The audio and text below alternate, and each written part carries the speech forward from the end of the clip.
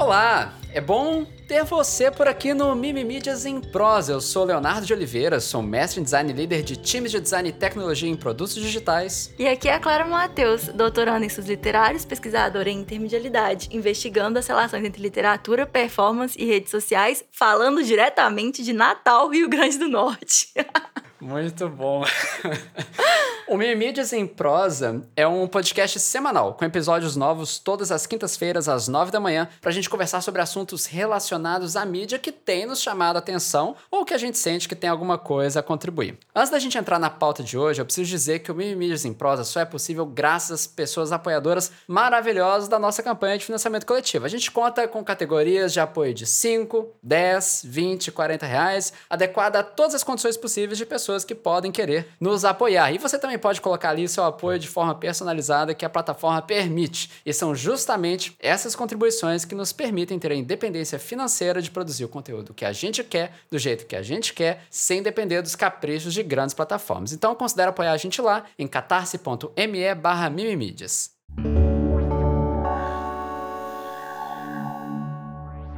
Clara, o que você trouxe pra gente hoje? Me conta aí um pouco. Então, Léo, o primeiro assunto que eu trouxe nem tem tanto a ver assim com mídia por si só, mas eu acho que tem a ver com o nosso podcast, porque tem a ver com pesquisa, né, que acaba sempre sendo um assunto recorrente pra gente, e tem a ver com o assunto que você tem trazido pro podcast, que você trouxe pro YouTube, que é o nomadismo digital. Então, eu queria falar com vocês sobre o que eu dei nome de nomadismo acadêmico involuntário. Porque assim, o que acontece no Brasil hoje? De acordo com o MEC, hoje no Brasil, a gente tem cerca de 42 mil alunos de doutorado. Nossa, parece muito legal, né? Ah, que bacana, o Brasil está formando muitos doutores. Só que não é simples assim, porque a absorção desse pessoal extremamente qualificado pelo mercado, pelas vagas de pesquisa, ela não acontece de uma forma tão clara e tão a questão de oferta e demanda, sabe? Assim, é como se o nosso país não tivesse preparado para agregar esse pessoal todo. E aí, o que acontece? Eu peguei aqui um parágrafo do Correio Brasiliense sobre esse assunto. Que, assim, mesmo os mais bem qualificados profissionais têm dificuldades para encontrar um emprego no país. Por isso, não é exagero afirmar que o Brasil está formando mestres e doutores para o desemprego. A frase é de Silvio Meira, professor do Centro de Informática da Universidade Federal de Pernambuco e da Escola de Direito do Rio, da FGV.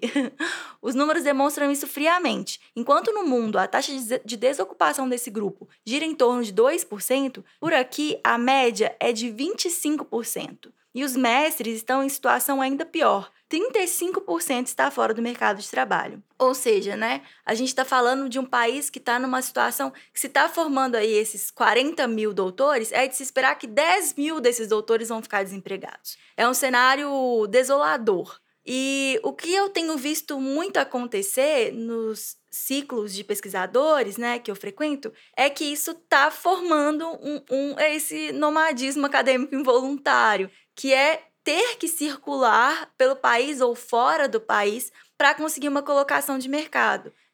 Tem gente que chama-se, né, de fuga de cérebro, quando a gente está falando de pessoas que vão para o exterior em busca de melhores condições profissionais, mas dentro do próprio país está acontecendo isso também. Assim, eu fico pensando, por exemplo, em um casal de amigos, a Amanda e Mário, que os dois estão fazendo concursos em vários lugares. Mário foi para o Acre, a Amanda também está fazendo concursos e eles estão circulando aí em busca de uma posição. Um outro casal de amigos também, que eu não sei se gostaria de ser identificado, mas enfim, que a minha amiga foi fazer, então, esse programa de leitorado, dar aula em outro país da América Latina, enfim. E é uma realidade muito intensa dos recém-doutores hoje, você ser obrigada a circular se você quiser emprego. Eu estou em Natal agora, não porque eu fui imposta pela questão do meu doutorado, eu ainda estou fazendo doutorado, mas por uma questão do meu parceiro, né? Ele terminou o doutorado, ele parou de receber bolsa, acho que foi mais ou menos no meio do ano passado, aí ele conseguiu uma vaga remota, e aí depois ele assumiu essa vaga aqui na UFRN, com a volta das aulas presenciais a gente veio para cá. E por que eu tô chamando atenção para essa questão do involuntário? Porque, para mim, nesses últimos dias, foi muito difícil a transição no geral de abrir mão da nossa casa, que a gente sonhou muito e que a gente construiu com muito trabalho mesmo. Eu saí da casa dos meus pais há 12 anos, né? Eu moro fora há 12 anos já. Então, assim, era uma vida já, né? Uma vida bem jovem, uma vida pré-adolescente. Mas já era uma vida que eu tinha construído, que eu tinha consolidado e que eu tinha a minha forma de... minha cidade, né? Foram 12 anos em Belo Horizonte. E aí tive que passar por esse processo de ruptura. E depois que eu cheguei aqui em Natal, que é uma cidade que eu tô adorando, a cidade é linda. Nossa, eu olho pela janela e vejo o mar, sabe? Que coisa mais linda. Mas eu senti no meu estômago o tanto que foi involuntário. E o tanto que eu tô aqui, não porque eu desejei sair de BH, mas porque me foi imposto para que meu parceiro possa receber dinheiro e que a gente não vive numa situação financeira muito mais fragilizada. E eu tô falando isso assim porque foi literalmente, eu passei muito mal. Eu tô gravando podcast hoje e por isso eu acho que eu queria esclarecer pra vocês que eu ainda estou passando um pouco mal, assim. Eu acho que foi muito emocional. Ontem foi um dia muito difícil pra mim e eu acho que tem muito a ver com isso, sabe? Que foi uma questão diferente da questão do nomadismo digital, que é mais uma possibilidade, que é mais sobre liberdade, que vem de uma vontade. O que eu e que muitas outras pessoas que estão nessa situação de recém-doutor, precisando se movimentar para conseguir emprego, é uma coisa que muitas vezes a gente está passando isso não exatamente porque a gente quer e é uma coisa muito profunda e pode ser um processo muito doloroso. Para mim tá sendo menos, né? Tô com meu companheiro, tô com os meus gatos, tô numa cidade linda, mas fico pensando assim para pessoas, por exemplo, que têm pais idosos e estão com a mobilidade então muito comprometida, ou para pessoas que o parceiro tá numa colocação ou quem tem filho, sabe? Tudo pode ser muito mais dolorido do que a gente tá vivendo. E aí eu achei que era... depois eu posso falar isso para vocês depois sobre a cidade. Enfim, muita gente pediu já. Eu li as sugestões de pautas. Ainda tá cedo para falar de Natal, porque é isso. Eu cheguei, hoje é o meu 3º dia na cidade. O primeiro dia a gente resolveu coisa burocrática, tipo comprar coisas, tipo entender a cidade, tipo, enfim, coisas bem burocráticas. E a gente tava muito inseguro de sair da casa, porque são 2 gatos, e gatos são bichinhos que a questão deles com o território é muito intensa. Então, a gente se sentia muito desconfortável estar fora de casa, sentindo que eles não estavam em casa. No segundo dia eu passei muito mal e hoje eu ainda estou passando mal. Menos, mas ainda estou passando mal. Então eu tenho muito pouco a dizer sobre a cidade, mas eu queria trazer aí esses meus pontinhos sobre esse nomadismo acadêmico involuntário. E eu tive uma consequência bem inesperada, Léo, na minha vida pessoal, sabe? Com relação a isso. Porque nos momentos que eu tava muito bad, assim, tipo, pensa, alguém derrotado, sentada na cadeira embaixo do chuveiro, sabe? Tipo assim, mal. Eu entendi que eu tenho um lugar feliz mental, que é a criação de conteúdo. Eu me via escrevendo esse texto para conversar com vocês sobre nomadismo acadêmico involuntário. Foi nas mensagens da galera de Natal no Instagram, me dando sugestão e trocando comigo, que eu encontrava, assim, esse lugar de felicidade. Comecei a pensar sobre um vídeo ensaio, sobre gênero, que muita gente chama de forma pejorativa, eu discordo, mas enfim, gênero de Tumblr, quem já ouviu falar disso vai saber do que eu tô falando. E a relação disso com literatura. Comecei a escrever na minha cabeça, assim, sabe? Um vídeo ensaio sobre isso. Então eu percebi que quando eu precisei fugir da situação física ali, pesada que estava imposta, eu encontro na criação de conteúdo um lugar feliz. E eu passei muitos anos, né? A gente começou desde 2017, sem entender muito bem o que eu queria pra minha vida, o que me fazia mais feliz e tudo mais. E eu entendi que eu acho que agora me pareceu nesses últimos dias que que um lugar feliz pra mim muito é a criação de conteúdo. Então, é isso, assim, muito, muito, muito intensa, assim, visceral, literalmente, a minha experiência nos últimos dias. Mas já que eu tô falando isso, então eu vou aproveitar e vou fazer um merchan, assim, na cara de pau mesmo, porque eu estou adorando criar conteúdo. Nesse momento, estou fazendo mais pro Instagram, além aqui do podcast. Então, me acompanha lá no @claramateus_. Me ajuda aí nesse sonho de fazer virar a produção de conteúdo. E aproveita e segue o Léo também, que é Leonardo_BOS no Instagram. E aí, enfim, só queria compartilhar aí tudo com vocês, porque foram dias muito intensos. Eu falei pra vocês que eu ia mudar e de agora, meu Deus do céu, que revolução. Eu imaginei que eu ia mudar de casa, mas eu não imaginei que eu ia mudar tanto enquanto pessoa. Foi um processo transformador. Caraca, 3 dias. 3 dias, Clara. 3 dias. Dá mais 3 meses. Enlouquecedor. Isso que você tá falando me dispara um monte de coisa, assim, na cabeça, que eu começo a pensar, assim. Primeiro, essa questão, né? O que é nomadismo, né? E aí, lá no vídeo, especificamente, a gente fala dessa expatriação expressiva, né? Que é quando pessoas... E ele fala expatriação, eu não tô expatriado, eu tô no Brasil ainda, mas vamos colocar isso, sai do seu lar, né? De uma forma intencional, né? Ele fala, inclusive, isso, nômades automarginalizados. E que, na verdade, o nomadismo, essa questão toda de se mudar de lugar, existe há muito mais tempo por muitas outras razões. Razões, inclusive, bem... sei lá, a razão de guerra, por exemplo, que é super sério. É a questão de busca de melhores oportunidades, né? De oferta, de emprego, lugar para trabalhar. Inclusive, ele fala de um tipo... Eu esqueci o nome do autor agora, mas lá no vídeo tá tudo lá muito bem referenciado, que é sobre o nomadismo paripatético, que é quando você sai para poder levar consigo o seu fazer, né? O clássico vou vender arte na praia, né? E eu fico pensando o que... Ou então, pessoas tatuadoras também fazem muito isso, né? É meio doido, né? E nem sempre é uma história... que vem de um lugar positivo, né? Necessariamente, assim. E é engraçado, porque esses exemplos que você está citando, que são os exemplos clássicos, quando a gente pensa em nômades, são profissionais que a gente tende a pensar que são menos qualificados. E o que eu tô falando é de um critério, tipo, pessoas que estudaram 10 anos da vida delas, que para ter emprego elas precisam sair de casa. Então, eu acho que tá aí... eu acho que é uma questão um pouco específica, sabe? Por isso eu quis dar esse nome aí, porque eu sei que vai ter muita gente ouvindo o podcast que vai identificar, porque tá sendo uma realidade muito, muito presente. E assim, se é no grupo de pesquisadores, né, da universidade onde eu estudo, que tá sendo tão evidente, eu tenho certeza que em todas as universidades do Brasil a gente tá vivendo isso, assim, de recém-doutores indo pra onde for, sabe? Atrás de emprego.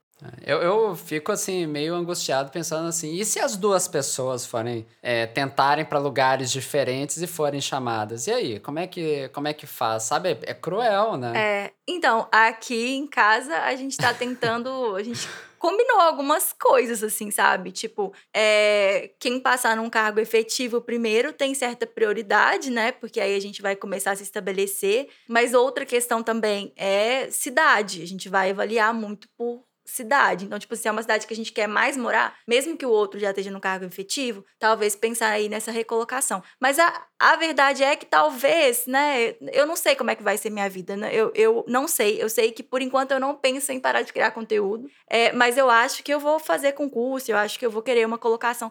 Mas, assim, sei lá, a gente tá aqui, eu não sei onde a gente vai estar depois. Mas vamos vendo, assim, a gente sentou e fez algumas regrinhas e eu gosto disso, de combinar coisas antes das coisas acontecerem, sabe? Porque depois que elas acontecem é muito mais difícil tomar decisão. Então aí a gente já tomou aí algumas decisões nesse sentido. Mas, por exemplo, se eu passar num concurso de substituta, ele tiver num concurso de substituto, aí talvez a gente se encontra com menos frequência, talvez passar um tempo assim. Enfim, vai ter que ir adequando a vida, né? É difícil, mas é a condição. Meio doido, assim. Outra coisa que eu fico pensando, e eu acho esse conselho ótimo, né? Tomar as decisões antes de você precisar de tomar a decisão. Que na hora que chega tem menos coisa... Não é que tem menos coisa em jogo, né? Mas menos mistério, né? Já foi refletido a respeito. Eu fiquei pensando também sobre o que é lar, né? Aí você falou dessa coisa de a produção de conteúdo, né? Que você via algo aconchegante nisso. Eu fiquei pensando nas reflexões que a gente teve com a Elora, no bate-papo com ela, né? Achei uma outra reflexão interessante também, né? E meus gatos. Mais que nunca, meus gatos são claramente minha casa, assim. Nossa, não, é impressionante. Eu já tinha uma relação muito profunda, são 2 bichinhos, assim, que enfim, só quem convive com gato e cachorro todo dia entende. É uma conexão já muito profunda. Mas ao viajar com eles de avião, o tanto que eles foram bonzinhos e fofos, e parecia que eles estavam entendendo, sabe? Porque é muito sacrificante pra eles. Eles estavam numa situação muito adversa. E aí, assim, aumentou o respeito, aumentou o carinho, sabe? Eu olho pra eles e eu fico assim, não é possível que vocês estão aqui em Natal comigo, seus doidos. O que vocês estão fazendo aqui, sabe? É um negócio muito impressionante. Aí eles são muito, muito casa hoje, né? Minha família, no geral, né? Meu companheiro e os 2 gatinhos, assim, que são a casa. Mas a criação de conteúdo é esse lugar feliz, mental, assim. Foi muito quando eu tava passando mal. Legal. Vou compartilhar outra coisa. Eu ia compartilhar numa ordem, eu mudei a ordem por causa do seu assunto. Pode ser? Pode. Então, Clara, Eu vi uma conta no Twitter recentemente com imagens do que eles chamam de liminal spaces, ou espaços limítrofes. Já ouviu falar nessa ideia, assim? Já. O que acontece? São cenários, normalmente fotos, né, descontextualizadas de alguma forma ou deslocadas do seu contexto habitual, o que, inclusive, é bem apontado na descrição dessa conta, né? Ele coloca assim, trip on the verge of reality, ou seja, né, uma viagem à beirada da realidade. Aí eu vou descrever aqui muito rapidamente algumas fotos, tá? Por exemplo, uma foto. A gente vê nessa foto, um corredor vazio de hotel. Um corredor que parece que ele termina lá no ponto de fuga, bem no horizonte. Ele tem umas bordas assim de madeira, os portais das portas e todas essas portas abertas. Um corredor com uma certa padronagem, né, que vai até o final e tudo numa repetição bem geométrica até o fim. Não tem nenhuma pessoa nessa imagem e ela, inclusive, me faz pensar muito naquela cena do iluminado que enche o corredor todo de sangue, aquela coisa horrível toda. Outra foto muito interessante é uma foto assim, meio em baixa resolução, com aqueles pontinhos de ruído na tela. E aí você tem como se fosse quarto de escritório, né? Todo vazio, as paredes são beges, aí umas paredes vão até o teto, outras não, meio esquisito. Uma mesa lá no fundo com monitores ligados, com tela azul, uma cadeira e ninguém de novo na cena. Uma outra imagem que eu acho particularmente engraçada é sobre uma quadra de basquete. Só que essa quadra de basquete, ela tá toda escura. E imaginando que a gente tá tirando essa foto com flash, né? Então a luz tá vindo da gente como se a gente tivesse com uma lanterna, assim, num filme de terror. E umas 20 privadas, vaso mesmo, vaso sanitário, na quadra, né? Logo abaixo da cesta de basquete. Bem esquisito, dá um medo, assim. Uma outra imagem, também interessante, que você olha assim como se fosse um prédio, né? Tudo isso, 100 pessoas, né? Um prédio com 4 andares e esses 4 andares com janelas iluminadas igualmente, com as mesmas portas e o mesmo sinal de saída, piscando assim, né? Brilhando em vermelho. Tudo isso muito geométrico. Claro, quando eu falo dessas imagens e você pensa nessa conta de liminal spaces, o que te passa, assim, essa sensação, tudo isso? É uma sensação de erro na matriz. Perfeita descrição. É isso, parece que o mundo chegou naquele lugar onde o mundo não foi organizado da forma como ele geralmente é, sabe? Um momento de um erro, assim, da simulação, sabe? Aquela ideia de que a gente vive numa simulação. Que aí o espaço ali não terminou de ser simulado. Faltou simular as inteligências que ficam ali, né? Circulando. Ou qualquer outra coisa, né? Acho que as privadas na quadra de basquete é fantástico, assim. É o melhor pra mim. Isso me faz pensar algumas coisas. Me faz pensar naquelas pinturas do Edward Hopper, né? Aquele pintor que... você, com certeza, aí, quem está escutando, já viu alguma pintura dele, né? Que é essas paisagens norte-americanas com uma pessoa ou algumas poucas pessoas, todas tristes, meio introspectivas, como se estivessem no celular, só que nem existia celular na época. Né? Uma clássica disso é quando tá num restaurante, aí tem umas pessoas do lado de dentro, ninguém do lado de fora, mas tudo muito vazio, mostrando essa geometria da cidade. Outra coisa que me faz pensar também é aquela pintura do sublime aterrador, assim, do Friedrich, não sei falar o nome dele, mas que é uma pessoa de costas pra gente e olhando para um mar revolto, né? Que fala dessa grandeza toda da natureza, né? Aí eu sinto que essas imagens me fazem pensar em algo disso, assim, né? Tipo, o sublime aterrador do espaço urbano, dos espaços que a gente vive, né? E o quanto que essas coisas deslocadas trazem esse desconforto, né? Eu consigo pensar ainda algumas outras características para esses lugares, né? Por exemplo, 4 ideias centrais que eu descreveria é sobre repetição, então várias coisas repetidinhas, né? Eu acho que Falha no Matrix fala muito bem sobre isso. Uma ideia de infinito, né? Nunca acaba, e a repetição tem um pouco a ver com isso. Vazio, né? Que são lugares não habitados, eu não lembro de ver nenhuma foto dessas com pessoas nela. Ou então dissonância, né? Que são imagens que têm coisas que tem ali que não pertencem ao mesmo lugar, né? Privada e quadra de basquete não são a mesma coisa, né?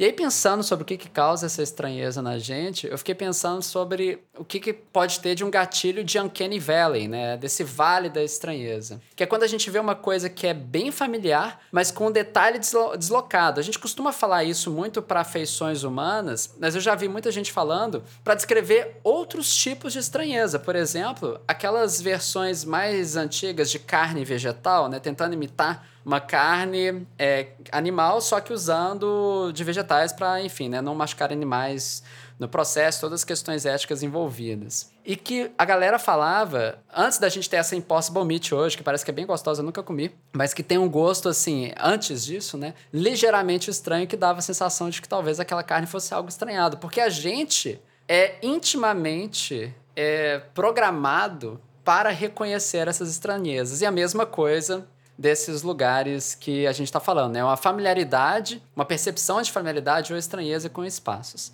E aí, por que eu puxei esse assunto? É que eu fiquei pensando também, Clara, de liminal spaces, espaços limítrofes, na nossa vida, que é justamente o momento que eu e você estamos agora. Nossos próprios liminal spaces, né? Que é o quê? Casas em mudança, né? Então, esse espaço vazio, né? Tipo, com as coisas que não estão lá. Esse entre-lugar entre dois momentos, tanto no tempo quanto geograficamente, né? Então, esses espaços limítrofes de vida também. Adolescência, sei lá, né? Que tudo é estranho, um pouco fora de lugar. Uma mudança de emprego que você chega e fala assim, esqueci de trabalhar, né? Você entra, você nem sabe como se comporta. Entrando na faculdade, que é a mesma coisa. Quarta-feira de cinzas, pós-carnaval, mas antes do ano começar, entre aspas. E também chegar num lugar novo, que tudo tá no lugar, mas sem estar no lugar. A cada novo Airbnb que eu entro, é essa mesma coisa, assim, né? Agora, Clara falou que tá em Natal, eu cheguei no Rio de Janeiro no sábado, e aí eu tô nesse lugar que eu tô vendo, caraca, tá tudo no lugar, mas fora de lugar. Não tem isso que eu preciso, não tem isso que eu preciso, mas tem aquela outra coisa. E o que é esse lugar que parece que é casa, mas que não é? Né? Aí eu fiquei pensando sobre isso, assim. Divertido, né? Assim, sei lá, é uma coisa. É uma conta legal de se seguir. Uma reflexão aí também que fala dessa estranheza nossa, né? Inclusive em momentos de vida, né? Perfeito, Léo. Claro, você tem outro assunto? Eu tenho, assim, bem curtinho, mas que eu acho que não dava pra deixar de mencionar, que é Anitta. Anitta aí no seu Anitta. top 1 no Spotify. Primeiro que, né, Brasil parou. Eu vi ela falando no Instagram, assim, que, tipo, em inglês, assim, tipo, galera, vocês não estão entendendo, no meu país é como se hoje fosse feriado. Porque foi isso, né, que aconteceu. Mas por que eu acho que não dá pra deixar de falar, assim? Não só porque foi um momento marcante, né? Ela acabou de quebrar esse recorde aí muito importante de ser a primeira brasileira. Na verdade, a primeira mulher latina no top 1 do Spotify. Mas porque uma das coisas marcantes da minha carreira de produção de conteúdo e do mimimidias foi um vídeo que eu fiz sobre a Anitta e sobre empoderamento feminino, sobre a falácia do empoderamento feminino.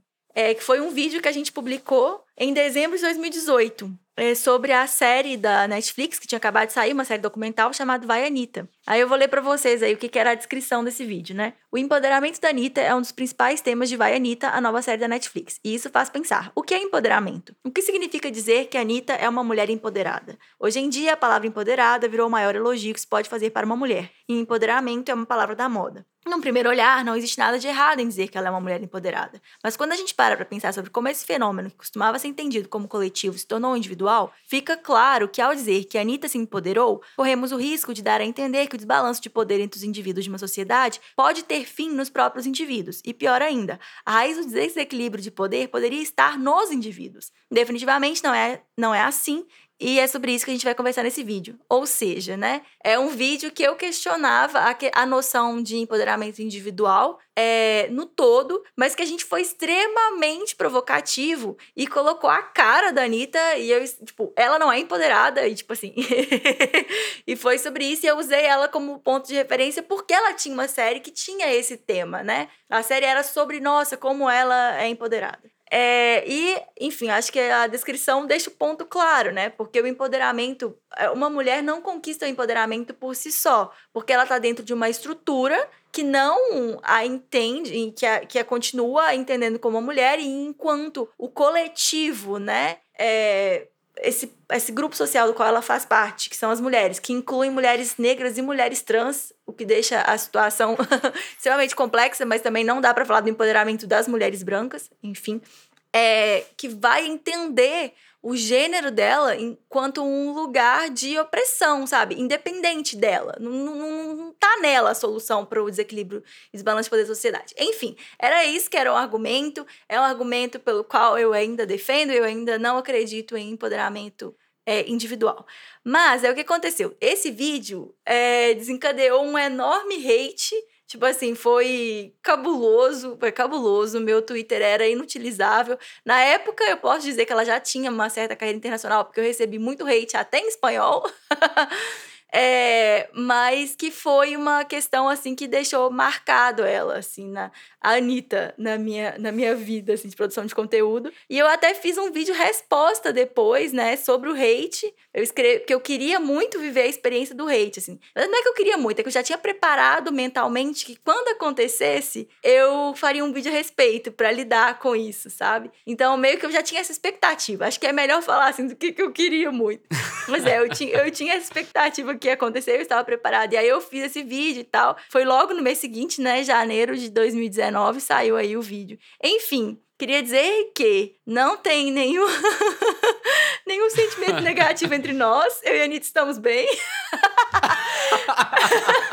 O que eu queria dizer é que eu acompanho ela no Instagram há muito tempo já e que foi incrível acompanhar isso, né? Ver ela aparecer no top 50 e ser a primeira brasileira solo, estando nessa posição. Depois ver ela se tornar a primeira mulher latina no top 10 do Spotify e a primeira brasileira, primeira pessoa do Brasil, né? E primeira mulher latina no top 1 do ranking de mais tocadas do Spotify. Foi muito emocionante e me fez pensar um pouco que por mais que o empoderamento, de fato, ele é coletivo, a catarse coletiva pode ser gerada por conquistas individuais. E o tanto que foi legal ver o Brasil torcer e comemorar uma conquista que por si só é uma conquista individual, mas que ela trouxe esse sentimento de catarse, né? Especialmente porque o posicionamento dela político veio junto com isso, no meio desse furacão de comemoração. Ela fez questão de gravar e se expor contra a censura que foi imposta ali no Lollapalooza, que tentou, né, ser imposta no Lollapalooza, e se posicionou contra o presidente mais uma vez, enfim. Então, tudo isso eu acho muito, muito interessante de ter acompanhado, e eu acho que não dá pra gente não comentar o que foi que aconteceu com a Anitta aí nessa última semana. A Anitta apareceu algumas vezes no nosso canal, né?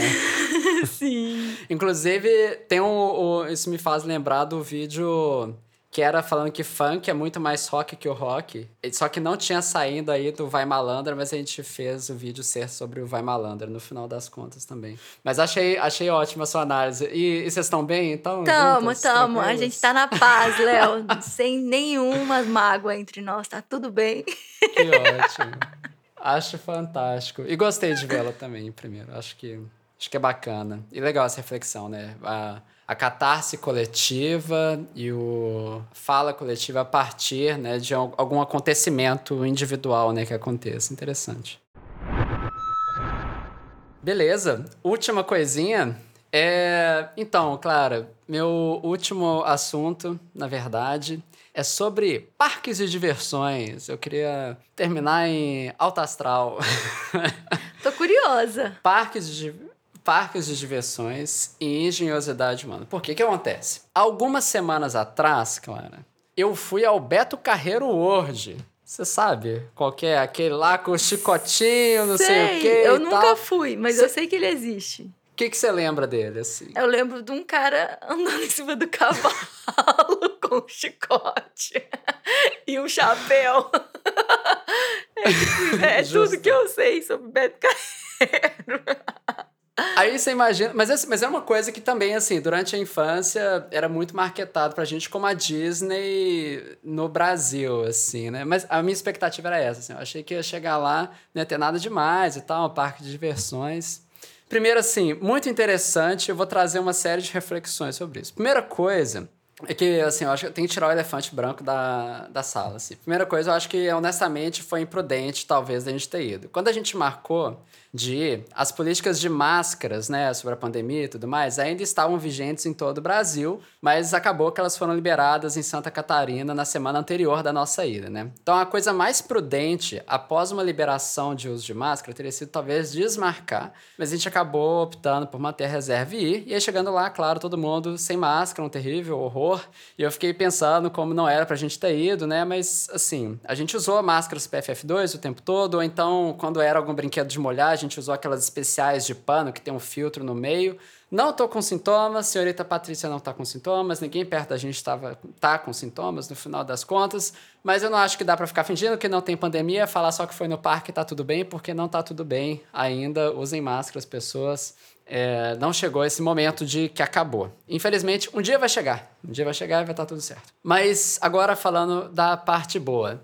Eu tinha esquecido, assim, mas é muito legal o conceito de parques de diversões, né? Eu fiquei, estando lá, o tempo todo maravilhado e vendo como que esses lugares são celebrações da capacidade humana de fazer coisas fantásticas, assim, sério, eu achei muito inspirador.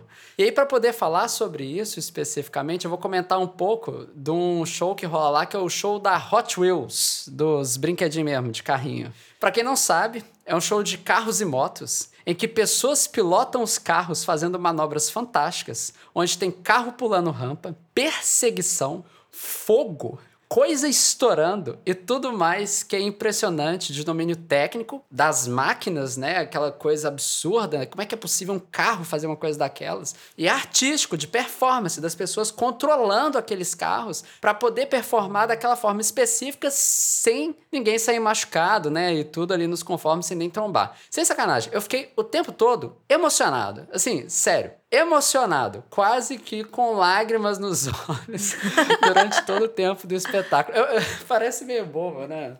Mas é uma coisa, assim, eu não sei se tem a ver com masculino, depois eu fiquei refletindo sobre isso, o quanto que a gente é programado desde a infância, né? Mas sabe o que eu acho que tem a ver? Talvez não tenha a ver com masculino, Léo, desculpa te interromper. É só porque eu tive uma experiência muito parecida quando eu fui num concerto, semana passada.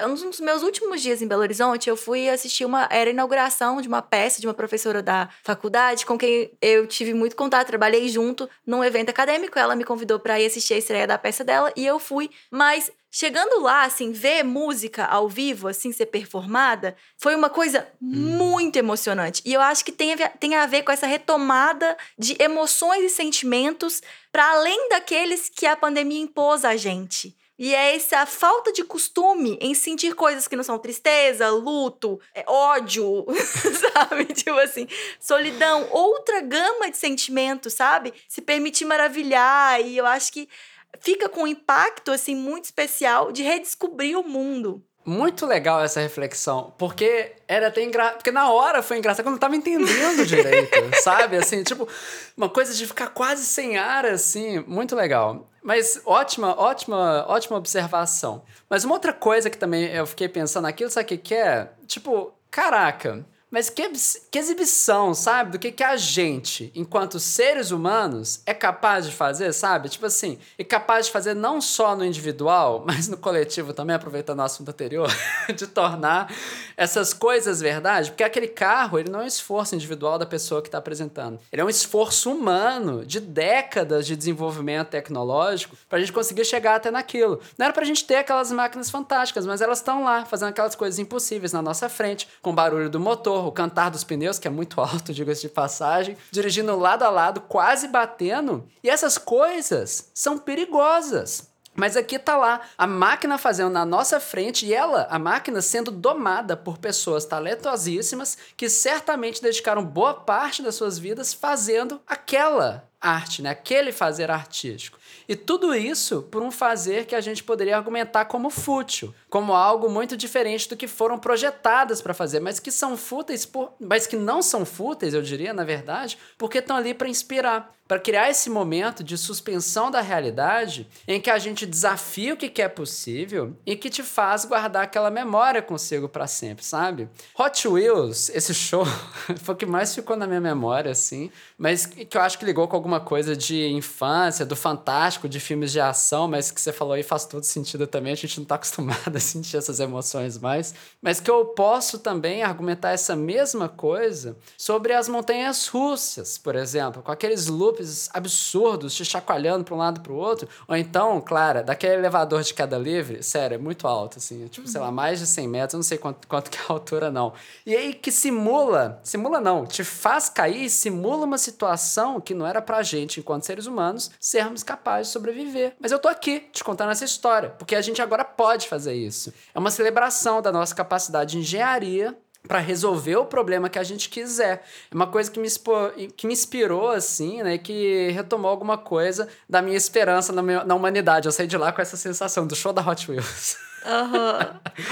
Tenho mais esperança na humanidade. Enfim, coisas absurdas, mas muito legais, assim. Não, o parque de diversão é um assunto ótimo, Léo. Me fez lembrar, tem uma pesquisadora alemã que trabalha na Suécia, chamada Heidrun Führer, que ela tem um texto que eu li uns anos atrás, que ela vai analisar um parque de diversão que é inspirado na obra da Pippi Meia-Longa, que eu li quando era criança. Às vezes vocês podem ou não ter lido, você aí ouvinte, mas é uma história infantil muito clássica na Suécia e tem um parque de diversão inspirado nela. Mas aí, assim, o que eu queria falar é que essa autora vai tratar do parque de diversão a partir de um conceito do Wagner, que é obra de arte total. Que ele, na época, ele vai falar dessa obra de arte total, que seria uma obra que tem uma conjugação onde todas as formas de arte, elas estariam sendo meio que igualmente valorizadas e integradas. Tipo, música, teatro, canto, dança, artes plásticas, tudo junto e tudo valorizado de uma forma meio que igual. Ele fala isso porque ele estava criticando a ópera, né? Porque estavam dando muita ênfase na música e pouca ênfase no drama. E aí ele vai falar sobre essa obra que valoriza todas as artes. E como o parque temático, ele é uma conjunção de várias formas de arte, né? Tipo assim, ele pelo menos tem esse potencial estético. Chegou lá, nossa, Beto Carrero é a obra de arte total. Não tô falando nada disso. Mas tô falando sobre como é um tipo de experimentação estética que ela tem em algum lugar aí parece que tem esse potencial, né? Que normalmente junta, né? Várias formas de arte diferentes, né? Enfim, e é isso. Não, e é muito legal, é porque uma coisa que eu sinto, é pessoa privilegiada, né? Quando eu tive a oportunidade de ir à Disney lá na França, aí eu fui também no outro parque temático que tem lá, que é do Asterix. Aí a galera francesa, assim, e acho que tá certo, né, de amar as coisas próprias, né? Fala assim, nossa, da Asterix 1000 vezes melhor que da Disney e tal. Mas é um parque. Ele não tem essa narrativa, sabe? Tipo assim, ele não tinha essa parte tão envolvente do temático. E eu sinto que no Beto Carrero tinha isso, essa sensação de que é uma experiência completa. Você tá entrando naquela coisa, você tem uma história que tá te contando ali, sabe? E eu achei muito legal, faz todo sentido. Uma experimentação estética e absurdamente refinada tecnicamente, né? Inclusive, assim. Eu achei bem legal. Beto Carreiro tem seus problemas também, tá? Mas certamente. Eu acho que é legal a gente sair só com a coisa legal aqui, que foi o que eu levei pra casa e vou levar ainda mais um tempo.